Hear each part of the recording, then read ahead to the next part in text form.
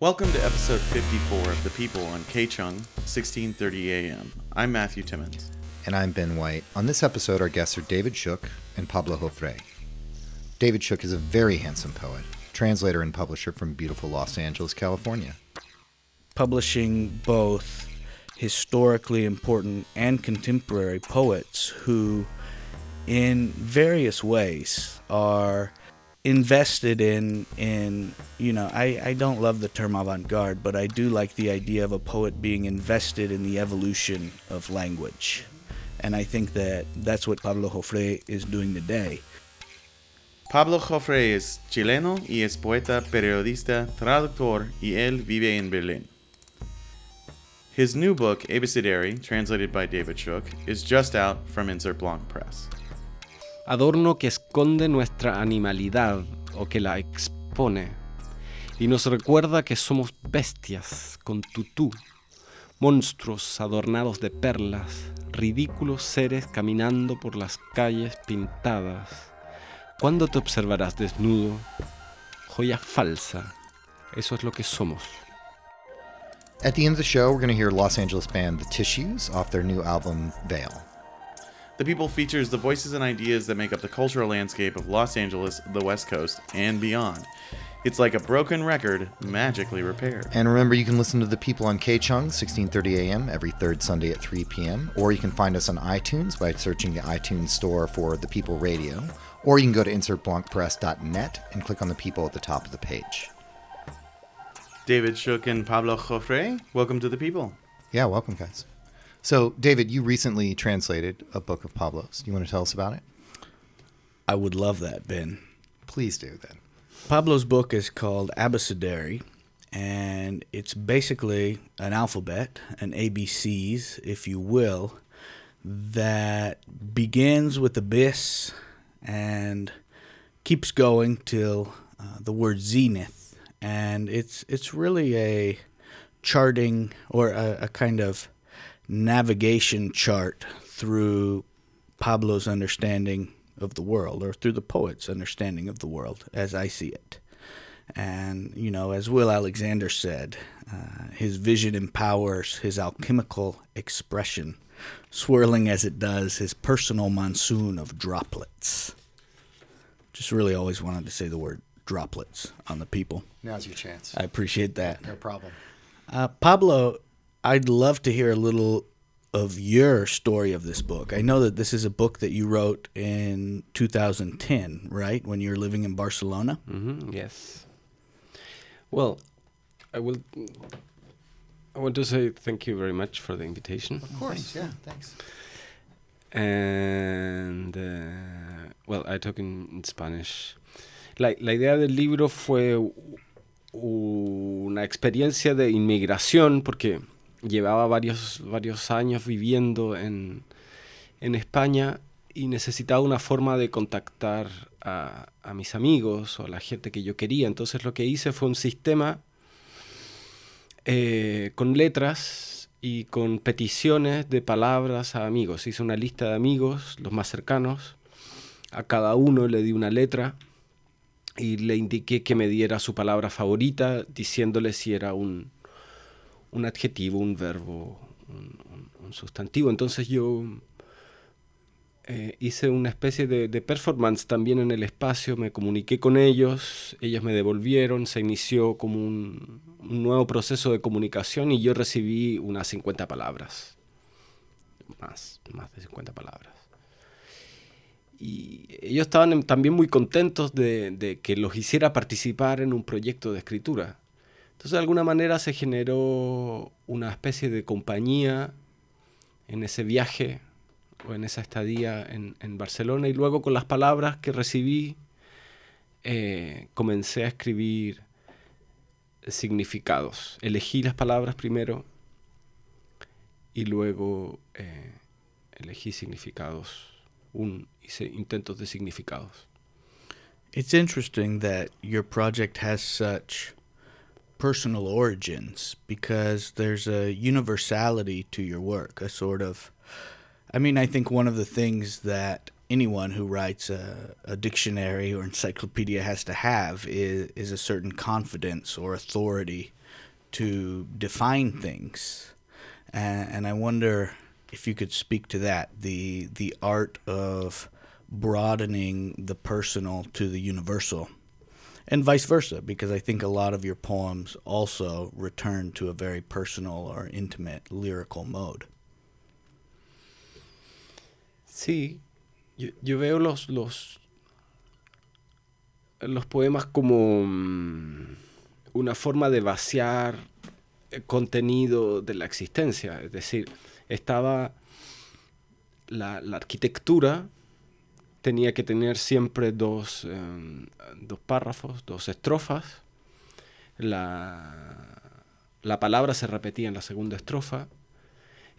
Y el poema tenía que ser un intento de significado. Entonces estaba la arquitectura y yo lo que tenía que hacer era vaciar realidad en un proceso de comunicación. Vaciar realidad era una necesidad en el fondo. Una necesidad Siempre necesito esta arquitectura. Do you find that architecture or that structure in your poetry confines you, or that it opens you up to more possibility? Opens, of course. Yeah. Opens, because the world is so big and so complicated, and if you don't have some rules, so it's the way to it's a creative way to develop ideas. Mm-hmm. I wonder if you could speak a little bit about the influence of your life outside of Chile. You know, you've lived in Spain, now you live in Berlin. One of the O in this collection is overseas, and you call it, in one line, a sweet dream that impeded the body's explosion on that morning's cold tile. I wonder if you could speak a little bit about how living abroad and I guess the longing for home has influenced your work. Bueno, desde pequeño siempre soñé Yo fui a los 17 a Alemania, luego volví a Chile y luego ya no había manera de dejarme en un sitio. Lo que también es un problema, es decir, esto no sé si es escapar de algo o buscar algo o las dos cosas al mismo tiempo. Pero el estar fuera influencia en tomar distancia de las cosas, en un distanciamiento, lo que permite crear. So it is integral to your creative process and your view of the world. No sé no estoy tan seguro si es así. Es un contexto en el que me encuentro actualmente y con el que estoy un poco obsesionado y tratando de cerrarlo en realidad. El tema de este libro, el abecedario más extranjería, que claro se llama extranjería, los dos tienen que ver con un proceso de inmigración. Luego viene otro que es el Berlín-Manila, que es un viaje. Pero yo creo que hasta ahí queda el viaje o el vivir fuera o la emigración en relación con la producción de poesía. Es más, me gustaría cerrarlo ahí. O sea, dejar esos tres libros, el abecedario, el extranjería y el Berlín-Manila, y ya cambiar hacia otra cosa.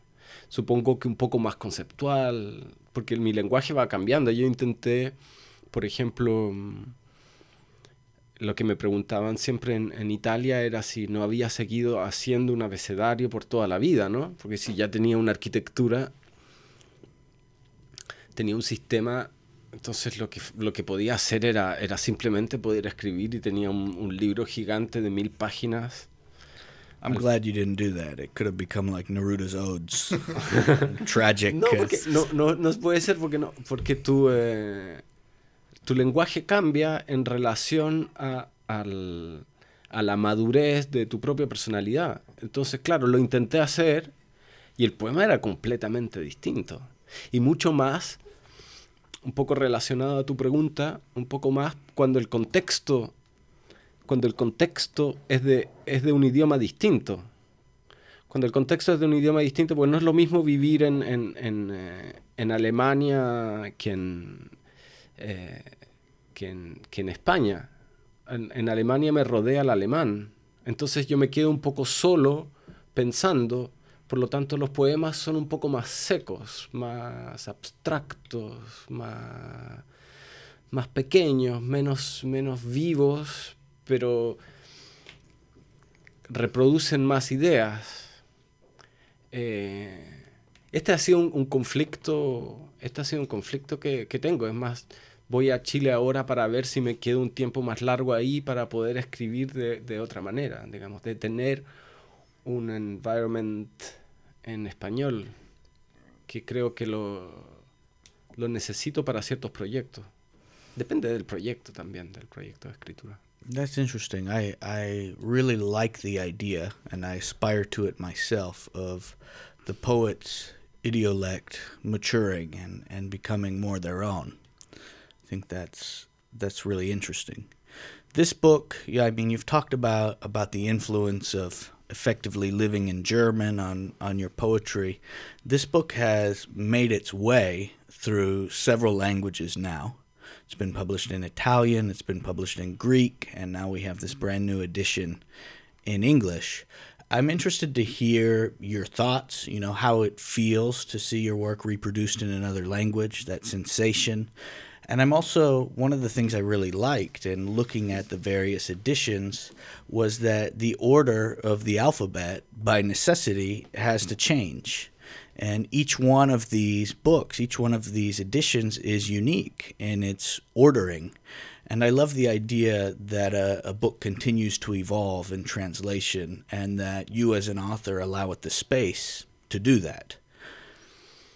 Yo creo que la primera pregunta, lo de editar traducciones, hay un tema también de la edición de poesía. Es decir, yo creo que ahí tenemos un problema actualmente, o no un problema, pero se edita muy poca poesía, lo que hace que la gente no tenga acceso, que no lo vea y por lo tanto no vaya, o porque hay una cantidad excesiva de narrativa, o qué sé yo. Bueno, hay un tema que para mí la edición de traducción viene a ser una forma de editar, es decir, de publicar mi poesía en una visión como de Pangea, ¿no? Como que el público en realidad no hay barreras idiomáticas. Entonces la traducción es de una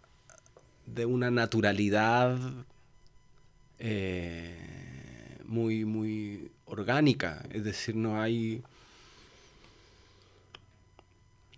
como un esfuerzo extra, es muy orgánico el editar las traducciones, porque es como llegar a los públicos.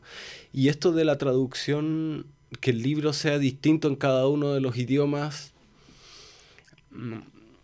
genera un intercambio muy interesante con el traductor. En tu caso, ahí tendrías que hablar tú cómo ha sido un poco el proceso de traducción, y te das cuenta que la materia poética es moldeable. Es decir, hemos cambiado algunos títulos para que esté todo el diccionario completo, y no estoy muerto. Entonces, como la edición de abecedario viene a ser una obra artística también, porque hay un trabajo de creación con el editor y con el traductor. Yeah, I think that when a work of art takes on a life of its own, it's a sign of success. It's really exciting, I think. My translation process was interesting. I'd never translated an encyclopedia. It's a little bit outside of my wheelhouse. But I found there, on the face of many of your poems, there's a certain simplicity or accessibility that then often plunges, at times quite suddenly, into a more opaque or abstract revelation, which I think is part of its attempt to define a word, or so often an experience. There's so many of these poems that are verbs by title, and that was a big question. I mean, translating the infinitive from Spanish, it often sounds very awkward in English, and often we want to add the ing. But then, because this is an encyclopedia, I believe that the form dictates a certain standardization, or just coherence that made me want to do all of those the same way. And I remember I started mixed, because I would just do whatever made the most sense to me for the individual poem. But in the end, I wound up avoiding the infinitive, because I felt like it reflected the active nature of the original, which was well communicated in the Spanish language infinitive, but in English seemed much more passive. And while this is an encyclopedia, and that might be unusual in an encyclopedia or a dictionary, I do feel that it better reflects the action of the original, the kind of liveliness and sometimes humor that comes through. So we're going to hear some poems pretty soon from Pablo and their translations. So let's take a break. You're listening to The People in Kechung, 1630 AM. Pablo Jofré's new book, Abecedary, is just out from Insert Blanc Press. So let's listen to Pablo reading poems from the book and David reading his translations. Narcolepsia. De sentir el cuerpo evaporado en la neblina nocturna que absorbe y extingue, disipa, capitular al contacto con el sol, a la gota de rocío, volver a la razón cual placenta. La narcolepsia es dormirse en la ambigüedad tibia y abstracta, es volver o traspasarse, es cortarse el cuello y no sangrar. Narcolepsy. Dissuading the body, evaporated in the nocturnal fog that absorbs and extinguishes, dissipates, capitulating at contact with the sun, at the drop of dew, returning to reason's placenta. Narcolepsy is falling asleep in warm, abstract ambiguity. It's coming back, or transgressing. It's cutting your neck and not bleeding. Narkolepsie. Den Körper nicht füllen, in Luft aufgelöst, im nächtlichen Nebel, der aufsaugt und auslöscht, verwehrt, vor dem Kontakt mit der Sonne kapitulieren, vor den Tautropfen wieder das Denken erreichen, wie im Uterus. Narkolepsie ist Einschlafen in der lauwarmen und abstrakten Mehrdeutigkeit. Es ist Wiederkehren oder Überschreiten. Es ist die Kelle durchschneiden, ohne zu bluten. Fingers. My other eyes, which take your waist. Antennas, to reach the universe and spin around things, which I sometimes bring up to my mouth. My fingers dance from one place to another, searching for something they will never find. Dedos, mis otros ojos, que cogen tu cintura, antenas para alcanzar el universo y revolver las cosas que a veces me llevo a la boca. Mis dedos bailan de un lugar a otro, buscando aquello que no encontrarán jamás. Xenofobia. miedo a lo desconocido, al otro, al precipicio tras el horizonte, a lo que no sabemos o no queremos saber, terror a la propia identidad fragmentada, indefinida, ausente. La xenofobia descansa en los apellidos, en la patria, en lo clásico, en la imaginación también, inventora de monstruos. Xenophobia. Fear of the unknown, of the other, of the precipice beyond the horizon, of what we do not know or do not wish to know. Terror of one's own identity, fragmented, undefined, absent. Xenophobia takes a rest on last names, on the homeland, on the classical, on the imagination, too, inventor of monsters. Joya. Adorno que esconde nuestra animalidad o que la expone y nos recuerda que somos bestias con tutú, monstruos adornados de perlas, ridículos seres caminando por las calles pintadas. ¿Cuándo te observarás desnudo? Joya falsa. Eso es lo que somos. Jewel. Adornment that hides our animality or that exposes it, and reminds us that we are beasts in tutus, monsters adorned in pearls, ridiculous beings walking down the dappled streets. When will you observe yourself nude? A fake jewel, that is what we are. Fama, la más liviana de mis palabras, con sus saltos de mariposa aturdida se pasea inocente en su traje verde, de Ofelia, como si estuviera en el sueño de todos.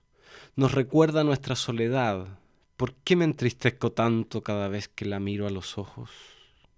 La fama toca el fondo de mi herida de muerte, cual perla negra bruñida por mis entrañas, a la espera que pueda cogerla, caracolizada y obscura, y ponerla en mi entrecejo.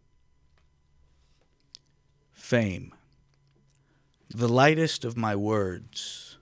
With a startled butterfly's little leaps, she walks along innocently in her green suit, like Ophelia's. As if she were in everyone's dreams, she reminds us of our solitude. Why do I feel so sad every time I look her in the eyes? Fame touches the depths of my death wound, that black pearl, burnished by my bowels, at the hope that I can seize her, snail-coiled and dark, and place her between my eyebrows. Now let's return to our conversation with David Shook and Pablo Jofré. So David, you are the series editor, the serious series editor of the Manifesto series on Insert Blanc Press. I am. And we have 3 books now. Slap in the Face, the 4 Russian Futurist Manifestos, translated by Boris Dralyuk, which was originally put out as a chapbook, but now is a nice full-color paperback. Yeah, about 4 years ago, I believe. Yeah. Chapbook to paperback takes about 4 years. And then these 2 new books. So tell us about these new books and your vision for the series, the Manifesto series in general. Well, the Manifesto series began to address what I saw as a fundamental error in the translation of manifestos, which I consider to be their own genre, really, and which I think, because they so often lay out the aesthetic blueprint for literary movements, were largely relegated to the world of the academy, which meant that their translations into English were much more academic than I think the original texts often were. They don't reflect the poetry, the vitality, and often the radical punning of the original, and that's something that I hope to restore. That said, many of these manifestos do have very good translations already available, and I'm very appreciative to those translators. one thing that I'm really excited about, and which I think is important, is the broadening of the manifesto imprint that these two new books represent. First, we have Aeroplane by Quintanilla, the Mexican estridentista. It's a book he wrote between 1919 and 1923 when he was in his early 20s, and it's his first book of two, which were all that he wrote before he turned to theater and eventually served in Mexico's foreign service as their ambassador to the Soviet Union. Quintanilla is an under-recognized but enormous influence on Mexican poetry even today. His work, it has a certain foreignness about it because he grew up in Paris, the son of Mexico's ambassador to Paris, and lived in French as much as he did Spanish, and many of the poems in Aeroplane were actually first written in French and then self-translated into Spanish. And I think that's a pretty exciting idea to me. Another book that I translated and which I've spoken about here on The People, if you go back to some of those very high-quality vintage episodes, is Shiki Nagaoka by Mario Bellatin, in which he proposed the idea that you can only uncover the truly literary. And actually, this is something Adam Thirlwell has also suggested about literary style, that it is what remains in translation, and that only by filtering a poem through several languages can we see what truly remains of it and its kind of core kernel of poetry, of meaning. So that's a cool idea to me. It's a book that I co-translated with Anthony Seidman, a fantastic poet translator from the Valley, the San Fernando Valley, that I've translated one other book with, a poet from the 1940s, 30s and 40s named Salvador Novo. And then we have, with Pablo's work, we jump into the present day. And I think the thing that excites me about this broadening of the series, like I said, is that we've moved from just the manifesto as genre to the manifesto, or the spirit of the manifesto, serving as a guiding principle for the books that we're publishing. We'll continue to publish new translations of important manifestos from around the world, but I think publishing both historically important and contemporary poets who, in various ways, and some of them more subtle than others, are invested in I don't love the term avant-garde, but I do like the idea of a poet being invested in the evolution of language. Mm-hmm. And I think that that's what Quintanilla did in the early 1920s, and that's what Pablo Jofré is doing today. And I think the books we have planned for the Manifesto imprint will continue in that vein. Well, Pablo, maybe you could speak on why you think this book fits under the Manifesto umbrella. Yes, of course, porque es una ópera prima, el abecedario es una ópera prima, por lo tanto se marcan los límites de la escritura y a partir de ahí se ve un poco el futuro. Yo me siento muy cómodo que Abecedario esté en una colección de manifiestos, porque de alguna manera es como estar un poco en familia, digamos, es como parte de un paisaje. Pablo, in Will Alexander's prologue to your book, he leads us on a kind of poetic history of Chile over the last century. I wondered if you could speak personally to your poetic lineage, which I assume contains poets from your own country as well as from around the world. I know you've been influenced by French poetry quite a bit. Who are your forebears?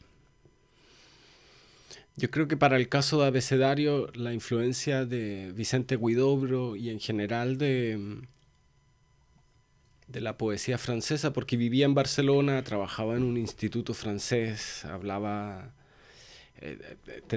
estuve conectado con, quizás a través del catalán, a través del catalán y a través de mi trabajo en el Instituto Francés de Barcelona, que Vicente Huidobro venía a ser un poco una guía y una conexión para este proyecto específico de escritura.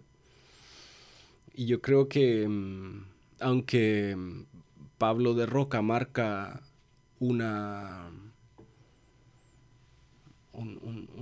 línea que yo intento continuar, en el caso de abecedario, Vicente Huidobro tiene mucho más peso en el trabajo de la imaginación, de la visualidad. En mis otros proyectos voy tomando autores distintos, pero yo creo que Pablo de Roca y Vicente Huidobro son a los que yo sigo un poco la línea. I know, Pablo, that you are a translator yourself, and you've said in the past that you choose to translate poets that inspire you or whose work you'd like to learn from. And I've often said that translation is the closest form of reading.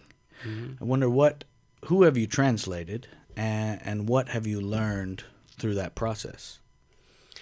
I have translated so people around me in Germany. So I translate basically from Germany to Spanish. And I mix sometimes classics and very young people and poets in my age, because they are around me. So it's a generational connection in a way. I translated Adrian Kasnitz, for example. And I was looking the first books because I was interested in the first books, the óperas primas de los autores. Y bueno, traduje a Adrian Kasnitz, a Nora Gomringer, que es muy conocida en Alemania también, sus primeros libros. ¿Y dónde se publicaron esos libros? ¿En el país? En Alemania. Ah, para publicar en Chile. Ajá, ya. Sí, para publicar en Chile. Y en proyecto están el primer poemario que escribió el Friede Jelinek. Es el único y que no está traducido, porque, claro, lo que pasa es que tampoco hay mucho interés comercial por traducir poesía. Entonces, de alguna manera tienes una libertad para poder elegir. Y a Paul Celan, digamos, esos son como los lados de los clásicos. Y a una chica hip hopera suiza, Amina, que es de Mogadishu, que también es muy joven y escribe de una manera interesante para el público chileno.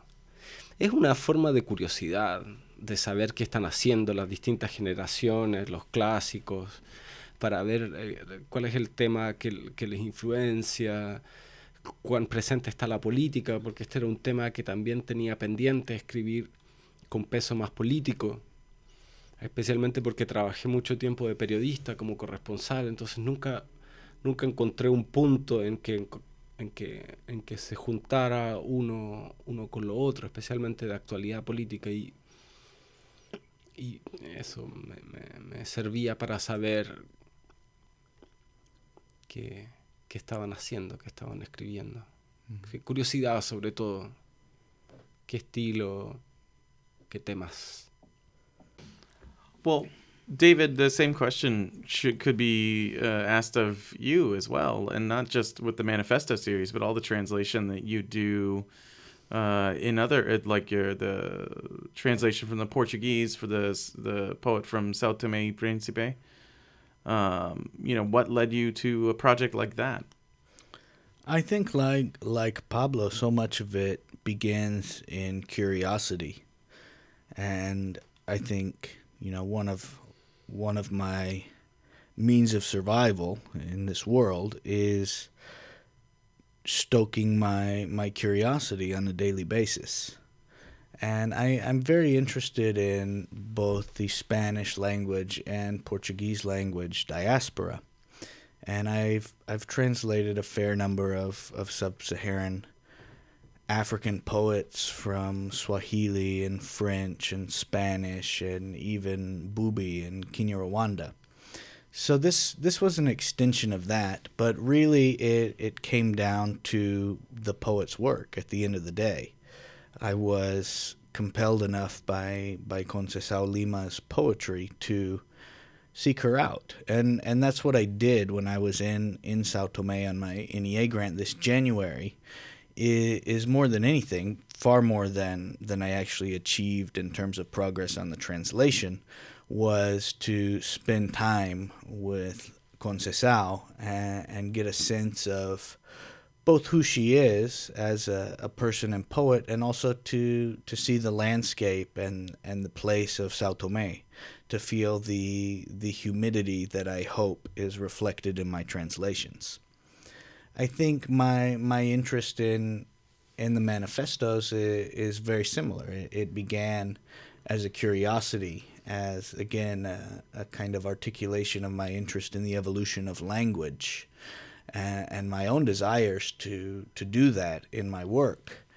And I found that, first of all, these manifestos were profoundly fun, and they led me to so many other discoveries, like Quintanilla, these books of his I've translated, people like the Nadaistas of Colombia, who I always love what Jaime Escobar Jaramillo said, that he can only write entirely naked. It's the only way. Clothes impede ideas. I'm a big proponent of that theory. Fortunately, despite all of his other theories, our president is not. You're listening to The People on K-Chung, 1630 AM. I'm Matthew Timmons. And I'm Ben White. Remember, you can find The People on iTunes by searching the iTunes store for The People Radio. And when you're there, please leave us a rating or a review, or both. And you can also find us at Insert Blanc Press by going to insertblancpress.net and clicking on The People at the top of the page. And now let's get back to our conversation with David Shook and Pablo Jofré. So Pablo, this is your first book. Yes. And can you tell us about what you've got going on now, or what you've got as far as future projects are concerned? Yes, the second book was written in Barcelona too, so Extranjería. And it's very different because it's another project, it's another structure, there is another rhythm. It's very, very different. I sent you, I think. Mm-hmm. And I am working now in Berlin, Manila. That is a trip that I made by train from Berlin to Kuala Lumpur, and then with airplane from Kuala Lumpur to Jakarta, and Jakarta to Manila. And the idea was take the rhythm from the train, so this the rhythm from the train and the rhythm from Pablo de Roca. And I made maybe 50 poems in the trip. That was a 3-month-long trip. And yeah, I'm correcting again, working in the issues and los temas. And I was very interested in made something more political. So the world trip is there is a list of different political Issues. Y otro proyecto que es distinto, que se llama Piel Muerta, tiene una arquitectura también muy definida, que son obras de arte, una pintura, un libro, una película, y yo escribo una interpretación poética, incluso de un poema. En eso llevo trabajando ya como 4 años, pero es muy lento. Estos son mis proyectos en los que estoy trabajando. You have some collaborations as well, right? Collaborations in which... With musicians? Yes, I have a group, well, a duo with Andy Meissner, que es a guitar player. And lo que hacemos básicamente es crear música a partir de los poemas que ya están listos. Es decir, nos juntamos en la cocina, porque es el lugar más tranquilo, y yo voy leyendo los poemas y él hace una conexión con el tema, con los contenidos del poema y con el sonido. Él tiene un grupo de punk, él viene del punk, entonces un poco trabajamos esos sonidos un poco más populares, o pop, punk, rock. Y tocamos en bares y vendemos los libros en los bares, o a veces un disco y copas gratis. And hopefully we're going to get it together and hear a little bit of that at the end of this episode, I hope, if we can Yes, get it together. Mm-hmm. But we were talking off mic a little bit about this, because you live in Berlin, as you've said, but you don't write, and you speak German, but you don't necessarily do much writing in German. Bueno, como te expliqué antes, no escribo en alemán, sino que en español, un poco para sentirme en casa en el idioma que escribo. Podría escribir en alemán en algún momento, pero creo que tendría que estar fuera de Alemania. I think it's, being there and writing in German as a Chilean poet, that maybe doesn't work now. David, do you write in Spanish much or at all? Like, I mean, I know that you translate English into Spanish, you translate Spanish into English. I know your books have been translated into Spanish, but you yourself, do you write originally works in Spanish at all? Until very recently, I'd only written a little bit of what I guess I'd call experimental prose in Spanish. But the book I'm working on right now, I'm writing in Spanish. Not because I set out to do so necessarily, which is the same as my earlier texts, but just because that's how it came out. It's a book-length poem about our southern deserts. And lo and behold, en español apareció. Okay. What about you? No, I don't usually write in Spanish. And David, what's about the self translation?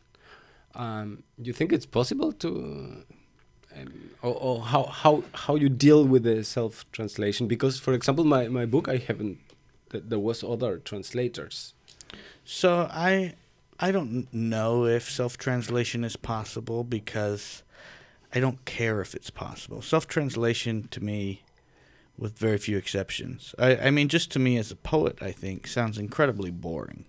I'm not interested in translating my own poems into whatever language, because what interests me again is their evolution and the life they take on of their own in a new language. Yeah, it's just, I agree completely with that, because it's like not organic. It's coming back.